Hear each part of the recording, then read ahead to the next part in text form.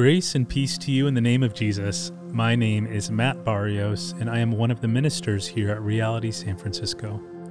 To pursue unity and maturity as followers of Jesus, we as a church are keeping a shared rule of life, which is a set of spiritual practices used as a way to arrange your everyday life to keep you connected to God and abiding in Jesus.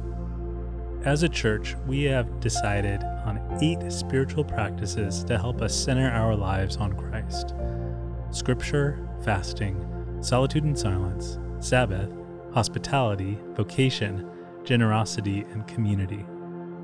To better equip our church in these practices, we will be hosting these introductory podcasts once a month to help you in creating these rhythms on your own time.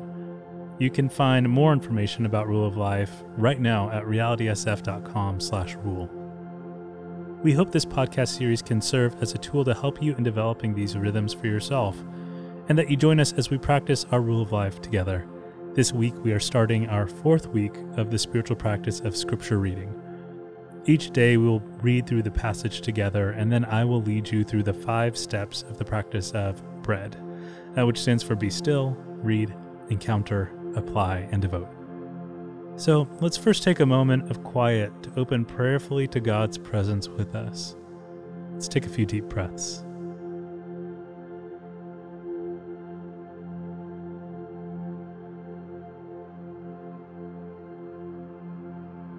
Be still.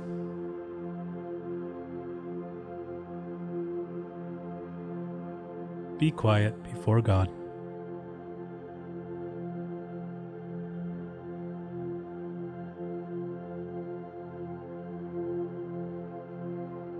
Today's bread reading is from Acts 12. Let's read this together now, and as I read, listen for one word or phrase that stands out to you.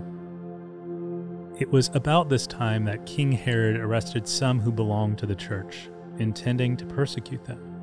He had James, the brother of John, put to death with the sword. When he saw that this met approval among the Jews, he proceeded to seize Peter also. This happened during the festival of unleavened bread. After arresting him, he put him in prison, handing him over to be guarded by 4 squads of 4 soldiers each. Herod intended to bring him out for public trial after the Passover. So Peter was kept in prison, but the church was earnestly praying to God for him. The night before Herod was to bring him to trial, Peter was sleeping between 2 soldiers, bound with 2 chains, and sentries stood guard at the entrance. Suddenly an angel of the Lord appeared, and a light shone in the cell. He struck Peter on the side and woke him up. "Quick, get up," he said, and the chains fell off Peter's wrists. Then the angel said to him, "Put on your clothes and sandals," and Peter did so. "Wrap your cloak around you and follow me," the angel told him. Peter followed him out of the prison, but he had no idea what the angel was doing was really happening. He thought he was seeing a vision. They passed the 1st and 2nd guards and came to the iron gate leading to the city. It opened for them by itself, and they went through it. When they had walked the length of one street, suddenly the angel left him. Then Peter came to himself and said, "Now I know without a doubt that the Lord has sent his angel and rescued me from Herod's clutches, from everything the Jewish people were hoping would happen." When this had dawned on him, he went to the house of Mary, the mother of John, also called Mark, where many people had gathered and were praying. Peter knocked at the outer entrance, and a servant named Rhonda came to answer the door. When she recognized Peter's voice, she was so overjoyed she ran back with opening it. And, "Peter is at the door," she exclaimed. "You're out of your mind," they told her. When she kept insisting that it was so, they said it must be his angel. But Peter kept on knocking, and when they opened the door and saw him, they were astonished. Peter motioned with his hand for them to be quiet and described how the Lord had brought him out of prison. "Tell James and the other brothers and sisters about this," he said, and then he left for another place. In the morning, there was no small commotion among the soldiers as to what had become of Peter.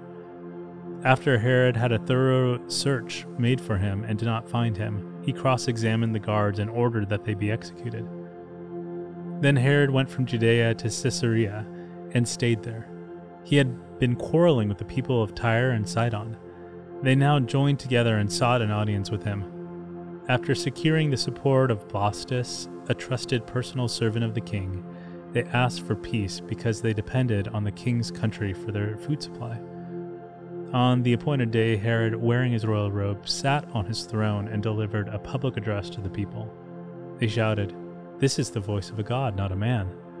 Immediately, because Herod did not give praise to God, an angel of the Lord struck him down, and he was eaten by worms and died.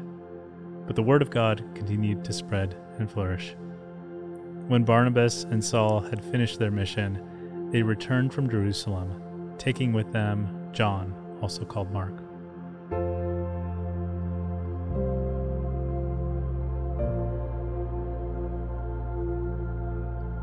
Taking the word or phrase that stood out to you, let it lead you into an encounter with Jesus as you prayerfully reflect. What do you think God is trying to reveal to you in the scripture? Let's pause now and consider this with God and write it down.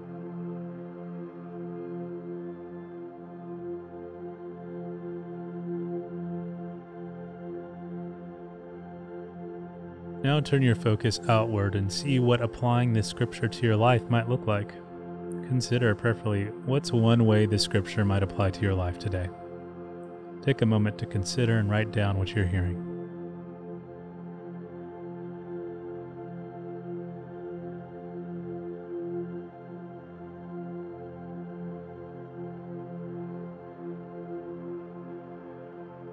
And finally, take this final pause to devote yourself to God, to seek His refreshment, and to commit yourself to following Him.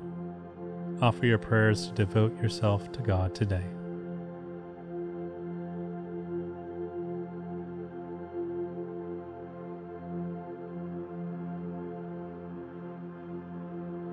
Thank you for joining me in today's bread reading. We'll continue tomorrow with a reading from Acts 13.